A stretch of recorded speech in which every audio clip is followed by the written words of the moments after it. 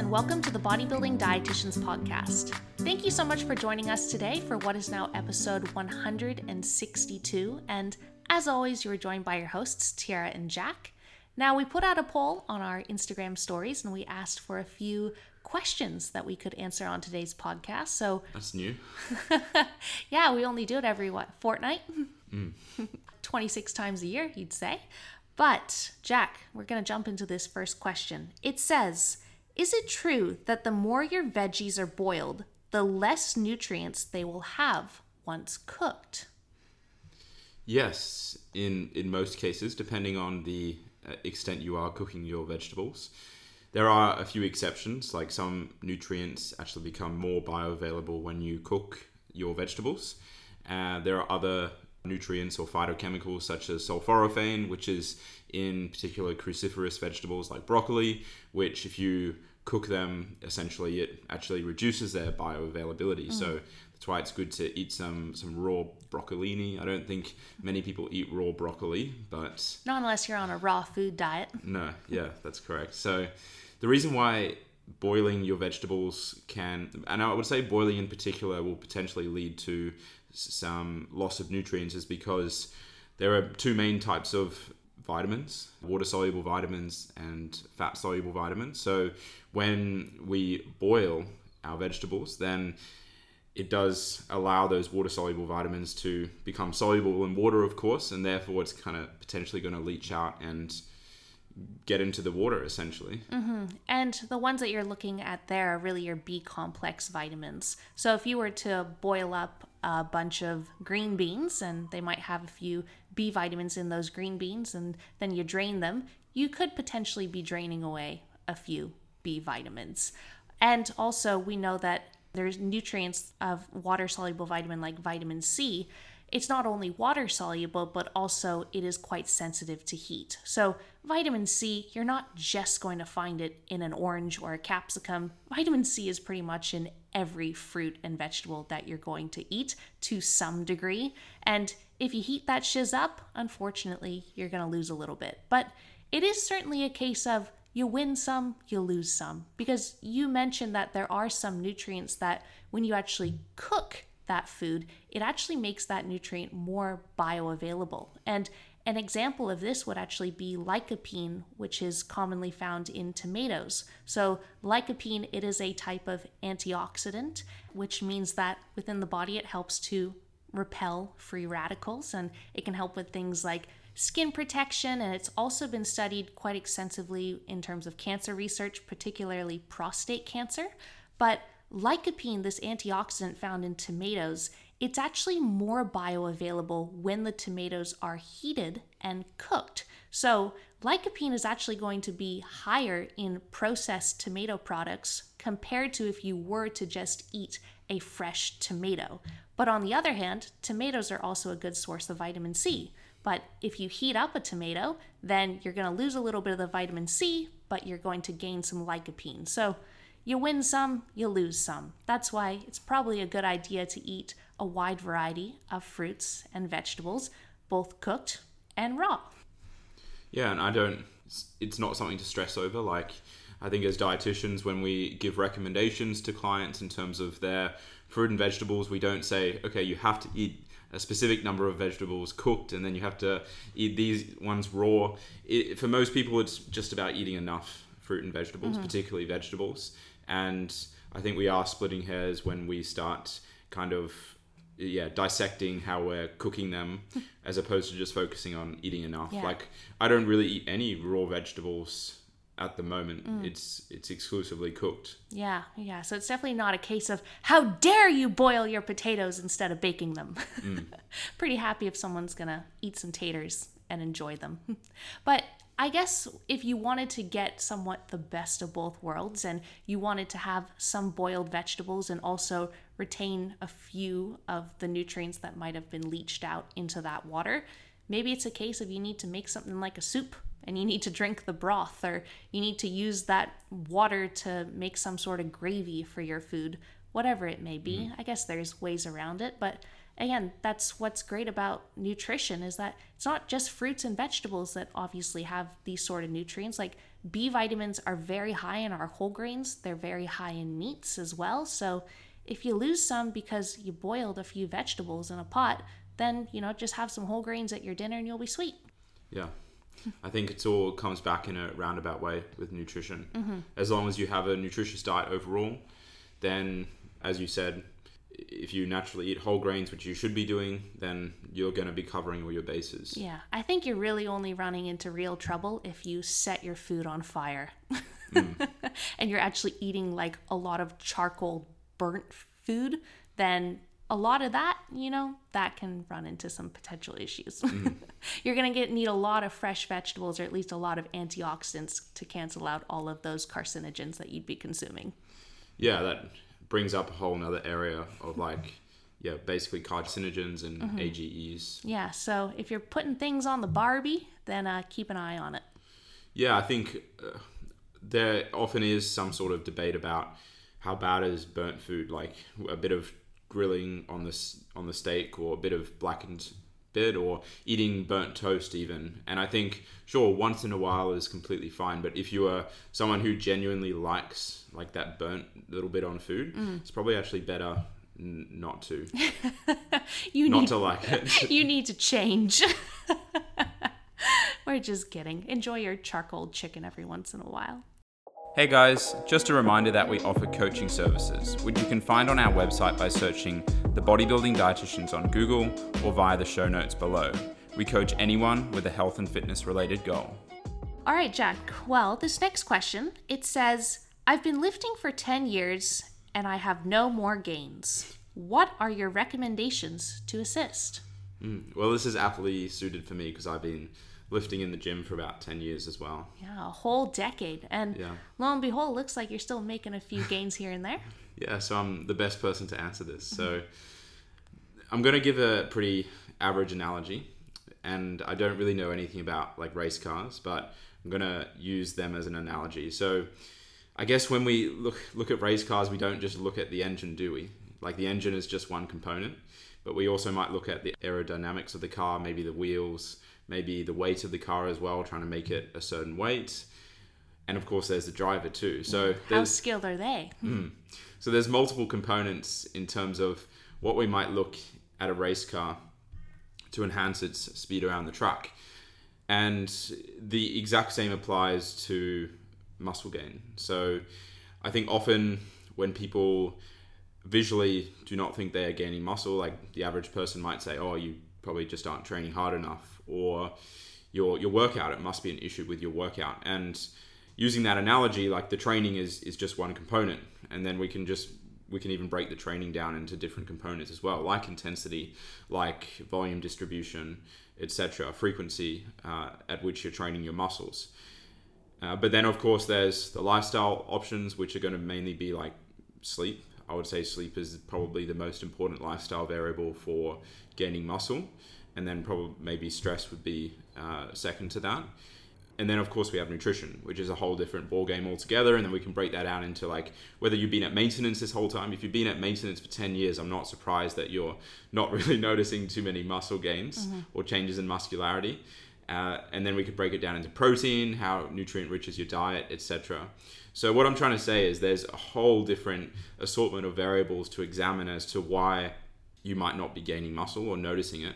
I guess the other blatant kind of answer as well is maybe you are gaining muscle, but you just aren't realizing it, which is totally possible if you are holding a decent amount of body fat, like anywhere from like 12+% body fat. I would say that it can be difficult to actually assess whether you're gaining muscles in certain areas. So like, I think the thing is, this is where coaches are super important and super useful, because that's kind of the role of a coach, or at least a good coach, is to be like, okay, what sort of variables can we analyze here to ensure that you are still progressing, and so on and so forth.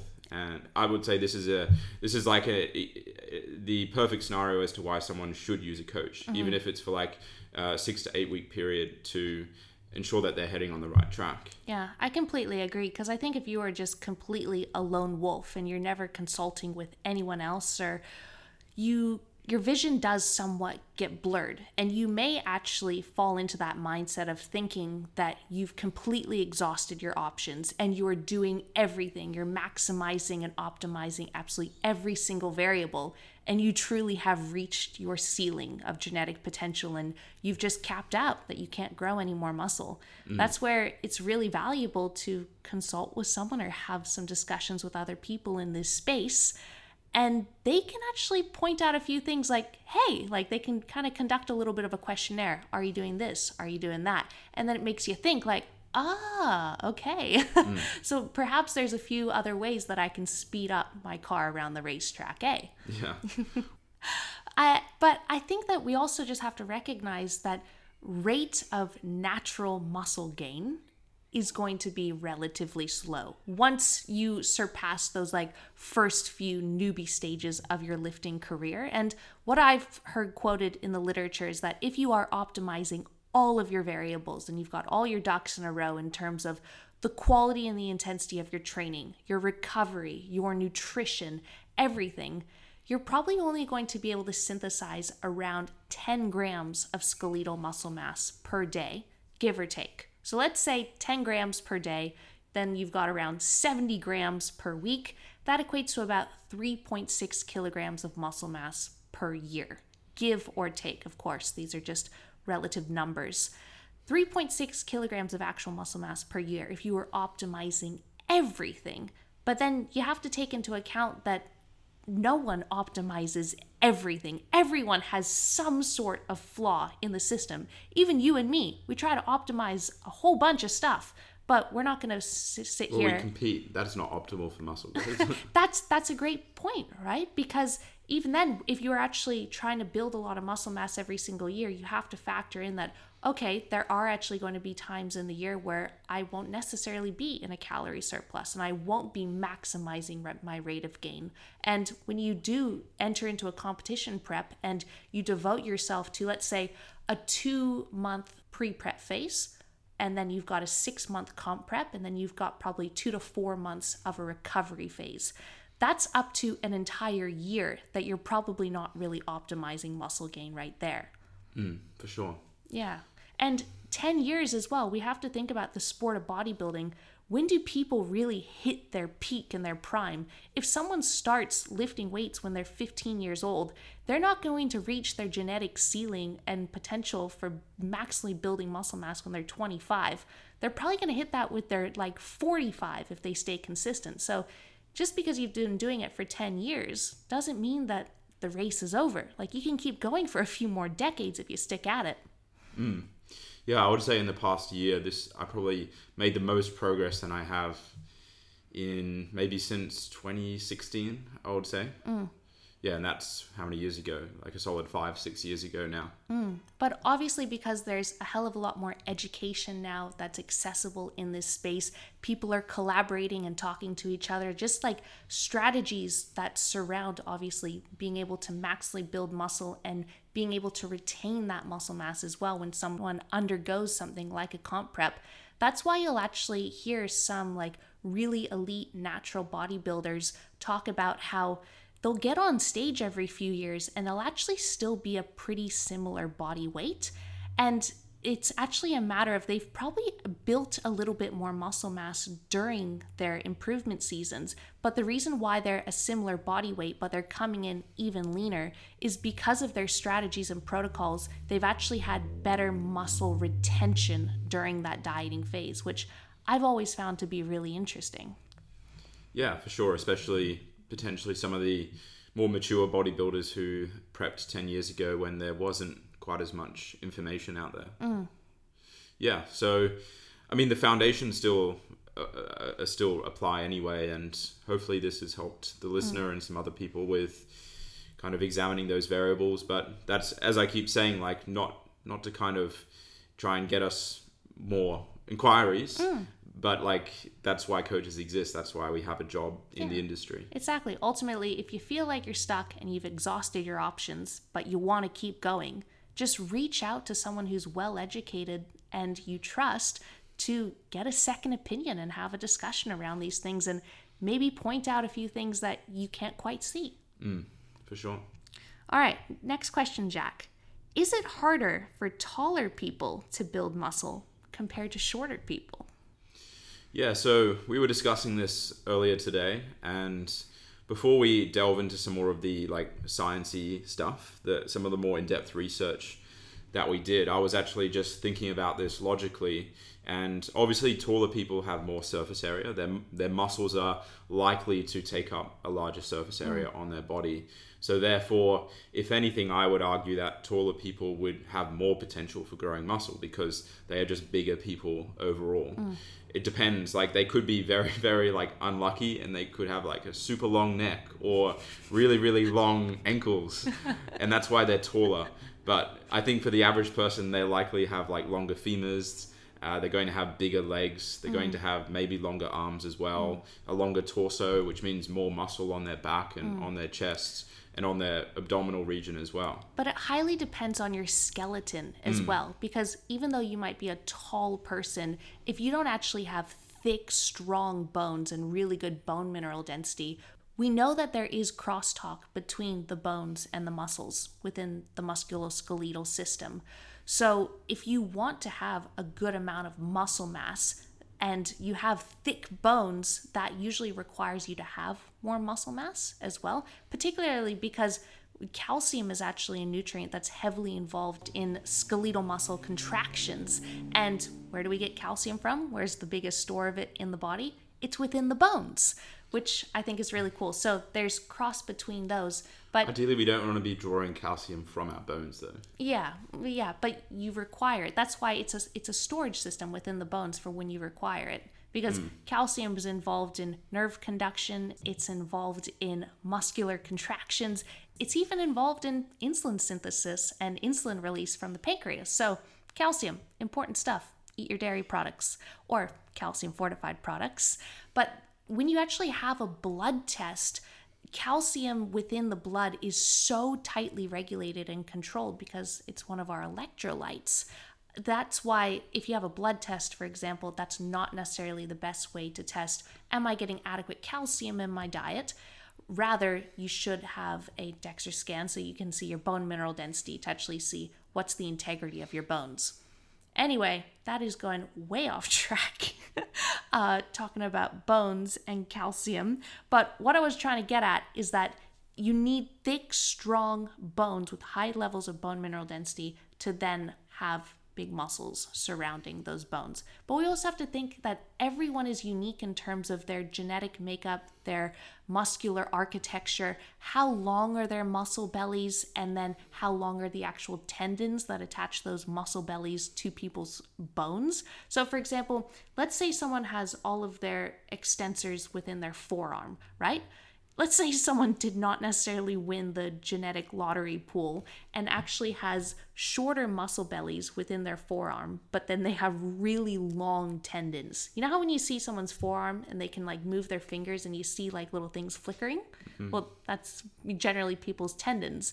But if someone was like, I just want to get jacked forearms, no matter how hard they tried, if they've got really short little muscle bellies. Well, I think calves are the best example, aren't they? Yeah, calves are a fantastic other example. Like, no matter if you go to absolute town trying to train that muscle group, it just probably won't hypertrophy nearly enough as someone who's got really long muscle bellies that they can really cover more surface area rather than just having like one muscle belly and hypertrophying that in one spot, but then you've got this really long tendon. Yeah, so I mean, coming back to the tall situation, I mean, when we look at some really good bodybuilders, a lot of them are tall, but I would say more of them are of the moderate height to short. And I think that just comes down to shorter people. Maybe there's I don't know exactly. I'm a dietitian, not like a doctor or a human physiologist, but... Well, you are a bodybuilding coach. I would think that it kind of makes sense to me that shorter people have a bit more muscle covering that area. Like they have maybe less tendon length and more muscle length. or longer muscle bellies, essentially. Potentially. I think it's really just comes back to this being a sport of illusions. And generally, if someone is smaller and they're training really hard, obviously with the more muscle mass that they build, they are just going to look more condensed. Yeah, but then is that because they have more favorable muscle insertions and more or longer muscle groups in correlation with their size? Potentially. I think again, it's the surface area. So obviously if you've got a smaller person, they are going to have less surface area on them than a taller person. But obviously someone with a taller frame, people always say, I've really got to fill out my frame. So ultimately... Yeah, we're saying the same thing, essentially. Yeah. Just in different ways. I think, like, if you're talking about in absolute terms, a taller person should generally be able to build more absolute muscle mass. That's why they will generally weigh more. But if you actually put them next to a shorter person on a bodybuilding stage, because the smaller person, they will have those like more bubbly muscle bellies, right? They just might be more aesthetically favored and more appealing to the judges because it is more condensed rather than, yes, you've got more muscle mass on your arms and your legs, but it's just so goddamn stretched out. Yeah. And I think that's why people who are taller maybe think that they aren't as blessed when it comes to muscle gain, but it's just that sport of illusions, as you said. Yeah, but muscle fibers, they're massive, but the thing is if you've got really long fibers in the body, we can only hypertrophy our muscle fibers. We can only make them bigger. We can't actually grow more, but they are very long. So essentially, if you've just got it really stretched out, it's ultimately going to create that illusion, if you're standing on stage next to someone who is shorter, that you aren't quite as muscly as the shorter person. But in absolute terms, you actually are more jacked. Yeah, you have more muscle. Yeah. Or you likely do. Yeah, so in that case, you might lose the show or you might come second. Depends how many people are in the category. If you're not winning, you're losing. But you're not first. You win in terms of, hey, I've actually got more muscle mass than you. So you can take home something. All right, Jack, this next question, this one says, what are your thoughts on adding phylum husk to yogurt or oats to help with appetite? I'm always hungry. Yeah, so this might not be the answer that you're looking for, but I would initially ask a question first. So, and that question would be like, why is your appetite so high? Because I've certainly been hungry enough before where I've wanted to add oat bran or phylum husk to my meals, but I was in a competition prep. And yeah, so essentially I would ask, if I could ask this listener, like why are they so hungry and what is causing them to be hungry to that extent? Like, are they doing a bodybuilding show or are they just trying to lose some weight? Like, there's not really necessarily a right or wrong answer that stands out, just more out of interest for me. And then we can kind of, and this is me thinking as a coach / dietitian as well, then we can start to piece together like how we can help it, because ideally we don't want to be hungry like that forever, because that's no way to live. So for example, if that person is undergoing a weight loss phase or potentially in comp prep, then sure, a certain amount of hunger is completely normal.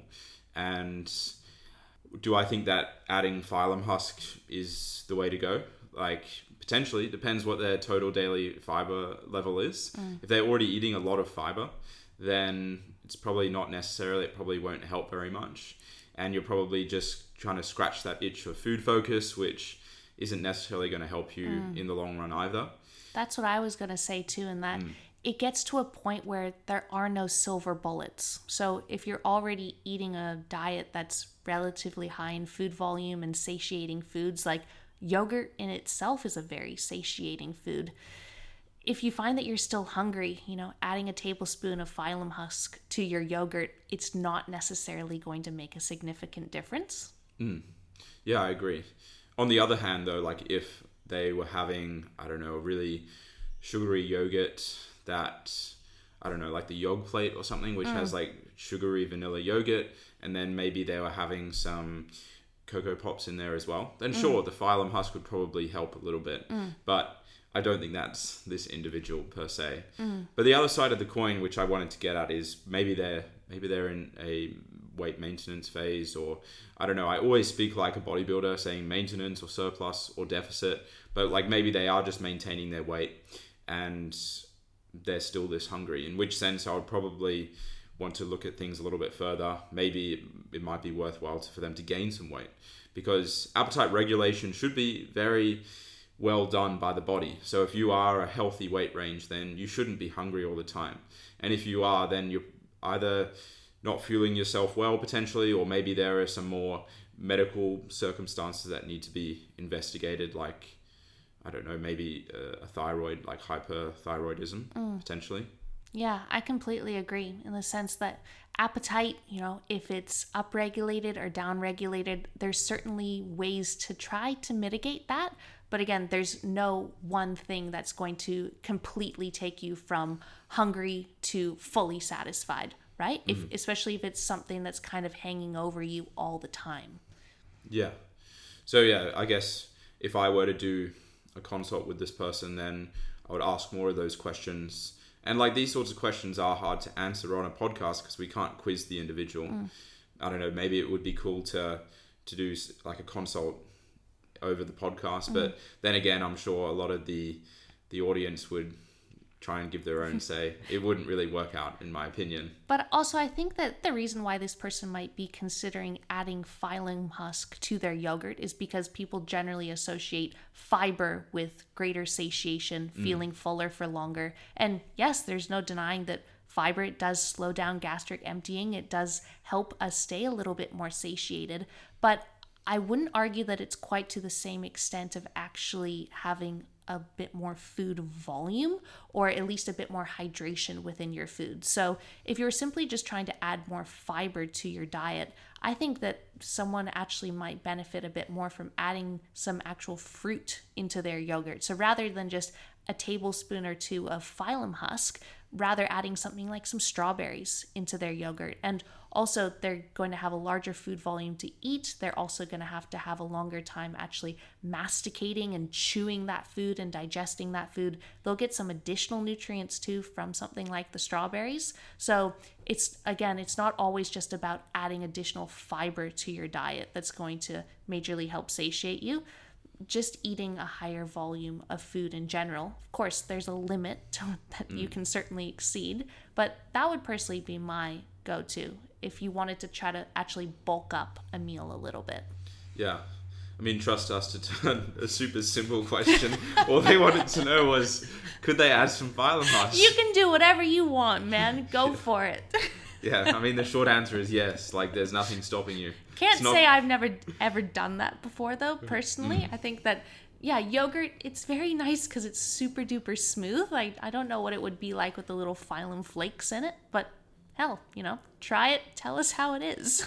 Maybe they could blend it up in there, potentially. Yeah. I know I used to, in prep, when I was quite food focused, I would try and avoid doing this next time, but like I tried blending some psyllium husk with the egg white powder, so that turned into like a pancake, and that worked quite well. I actually found that on Instagram, but like it's just not worth the scale weight variances, in my opinion. It's hard to track as well, like how many calories is it truly, because it's mainly dietary fiber, that sort of stuff. Yeah, I'm the same. Like I used to do half and half with oats and oat bran, and sure, it helps thicken it up. You can add a little bit more water, but boy, you get a lot more bloated from a lot of oat bran compared to just your average oats. And again, it's not worth it because you're like, I'm still hungry. And then the next day, your scale weight's up by a few 100 grams. You're like, God damn it.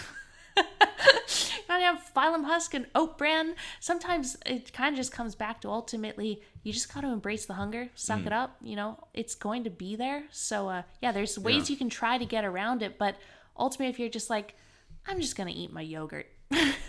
Yeah, and that's something interesting that I did in my first prep compared to my second is, in my first prep, I was more rushed for time with my food preparation, and I therefore had much simpler meals. And I think that correlated to much more linear scale weight decreases compared to my most recent prep, where I definitely did not really have a lot of diet foods processed diet foods. I had a lot of non-processed diet foods, so lots more vegetables and things like oat bran, etc., which definitely fluctuated and even things like popcorn, which fluctuated my weight a lot. Yeah, so it's just like, what are you willing to tolerate, sort of thing. Like, you obviously want to have a nutritional plan that's sustainable, that you enjoy, that, yes, is somewhat satiating you, but also you just don't want to give yourself head spins with being like, oh, I know I'm in an energy deficit, but I ate a whole drum cabbage and I ate a bag of phylum husk, and I only had 200 grams of yogurt alongside it. I should have just had the yogurt, And then the thing as well in a comp prep is that, like, ultimately you are doing this to try to look and feel your best and you're most confident in your body, right? Now we're assuming this person's a competitor. So many assumptions, but I just think about this too, in the sense that we're always like trying to run from hunger, but then sometimes you just end up almost sacrificing the look of your physique. Like, you could show up. It's also easy for us to say this when we're not hungry. Both of us are in a surplus. I know. So. You're like, it's totally worth the trade-off. Like, I will eat a cabbage before I go do my workout. But then you go to the gym and you're looking awesome. You're lean, you've got veins popping everywhere but your abdomen, and then you just have this like little belly, and you're like, man, I could have taken some wicked photos today, but I'm not feeling it anymore. And now that's messing with my head. And yeah, again, the best way I can describe it is head spins. So if you find that the phylum husk is starting to do that to you, just eat the yogurt. Well, I think the final question that we'll answer, we had one about apparel, I think. So what did that person say? It said, are you releasing any merch anytime soon? Yeah, so I think we spoke about our new apparel recently, but that's assuming that everyone listens to each episode, which they don't, let's be honest. So I think we'll do like a quick recap of what we have available and then what's to come. Absolutely. Without spoiling too much. So I think in October last year, we released just some TBD apparel. Like, you can buy them in normal fit or oversized fit, just depending on what kind of fit you want and how it to look. But those are just 100% cotton tees, and they have our TBD logo on not the pocket, but in that kind of region on the, I think, left-hand side. So, yeah, if you want to support us or support the podcast, then you can purchase those. They're on our website. I think Tiara always puts a link in the show notes. Yeah, so those are just great oversized gym tees with the TBD logo. They come in black and white and navy, and a very good quality shirt, for sure. Very proud of making those. But exciting that we do have some new apparel coming in. It's actually being printed this week for our shirts, and we should be receiving the shipment within 1 to 1.5 weeks, which actually isn't branded with the bodybuilding dietitians on the shirt. But in fact, we've been working alongside our designer to create a new logo that I think everyone is really going to like if they are here in Australia and they're somewhat involved in bodybuilding. Can help. Or anyone internationally can buy them. Oh yeah, absolutely. But I think it's really going to help bring a community together, and I think that it has a hell of a lot of potential, and I'm just really excited for this first release. Yeah, we only decided to create actually less than 50 because we're going to be giving a few away for free. So if you want to get them, then get in quick. And again, like, you'll have some, it's mainly going to be oversized, but depending on how big or small you are, you might be able to get a normal fitting one. But I would say for the majority of people, it's mainly an oversized fit. Yeah, and they're all coming out in just black with this first release as well. But very, very excited for that. So definitely keep your eyes peeled on the gram for what they're going to look like. Yeah, so make sure you're following our TBD page where we'll release it. And again, if you're overseas, you can buy them. We can ship internationally, and obviously we can ship domestically, or even if you come to the posing workshops, we often go there, at least to the ones in Brisbane, so we can bring you along one so you don't have to pay for shipping. Yeah, how convenient. Well, many exciting things in the pipeline. Yeah, so we'll finish this episode with one thing that we learnt this past week. Would you like to go first? No, you can go first.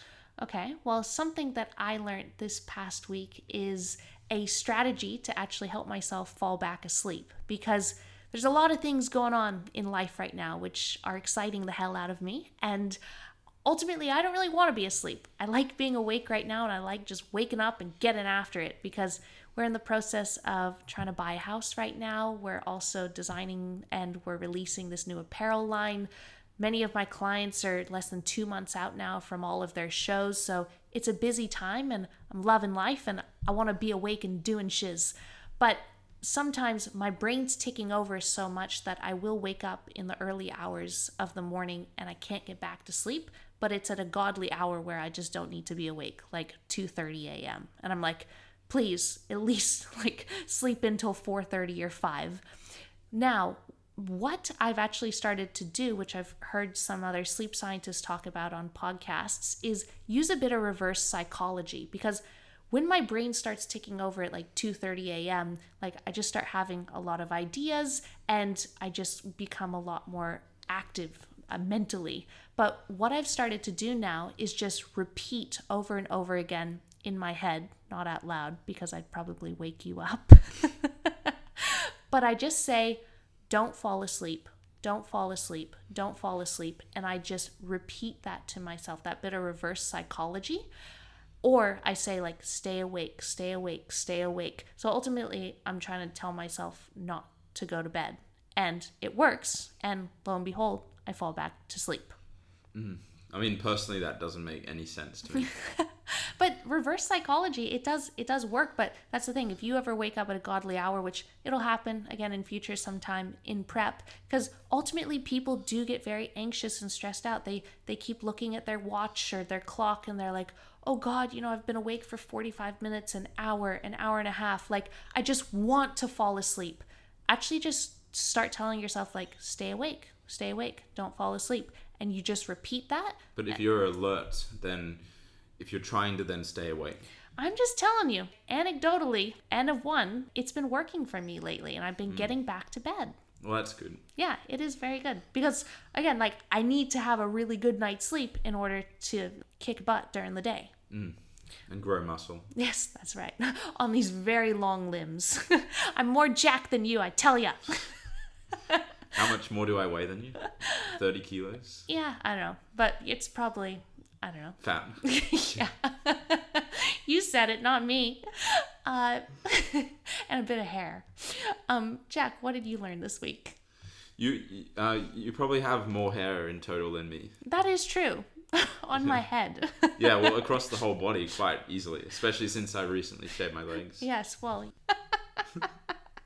Jack, what did you learn this week? Yeah, so I think I learned something that you might not actually know. Ooh. And it's about one of the sugar alcohols, erythritol.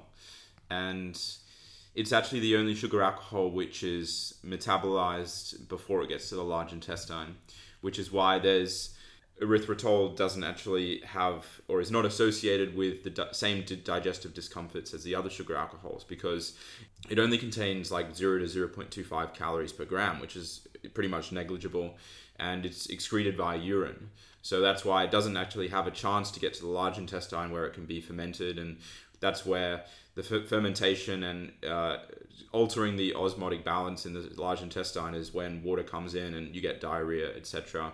And then the fermentation of it releases gas, essentially, which is why you get bloating and flatulence. Gosh darn. Well, that's very, very interesting. Yeah. So isn't that just more of a reason then that manufacturers should add more erythritol to their products rather than things like sorbitol and mannitol, which really are giving people a lot of gas? Yeah, but they will have different flavor and sweetness profiles as well. So I'm not sure. Maybe erythritol is a very, very mild sweetness compared to sugar. I'm not actually sure about that, but I didn't, because we did a recent post on sugar alcohols, and I kind of like doing those because it's an opportunity for me to review the research again and then create something out of it. So that's something I learnt while reading it. I've always found it just so amazing with some people's palates, how they can be so specific about how, that left a metallic aftertaste in my mouth. Because for years now, I've been using a type of artificial sweetener called saccharin. They're these tiny little tablets that I just buy from Woolworths, and I put those in my coffee, in my protein cakes, whatever I kind of want to be sweet. But it's just saccharin. But some people say they don't use saccharin because it does leave like a metallic aftertaste in their mouth. And I'm like, I've never had that. It's literally just Yeah, but sweet. you like use one. Some people might use 10. No, I actually use like 3 in a coffee sort of thing, or like maybe 2 in a protein cake. You're right. Some people do go to town and they want it really, really sweet. But it even comes back to people how like they won't drink Diet Coke because they're like, oh no, it leaves a bad aftertaste in my mouth compared to real Coke. If you drink normal Coke as opposed to Diet Coke just because of the taste, you're out of here. You're impressive. Yeah, man. Impressive, but wise? We'll discuss that Your palate later. is very discerning. Yes. Yeah. Anyway, we'll leave that there. But guys, thank you very much for tuning into this podcast. If you did enjoy it, please remember to take a screenshot, post it to your Instagram stories, tag Jack, tag myself, tag TBD. If you are feeling friendly, please feel free to leave us a 5-star review on iTunes or Spotify, and we'll catch you next week.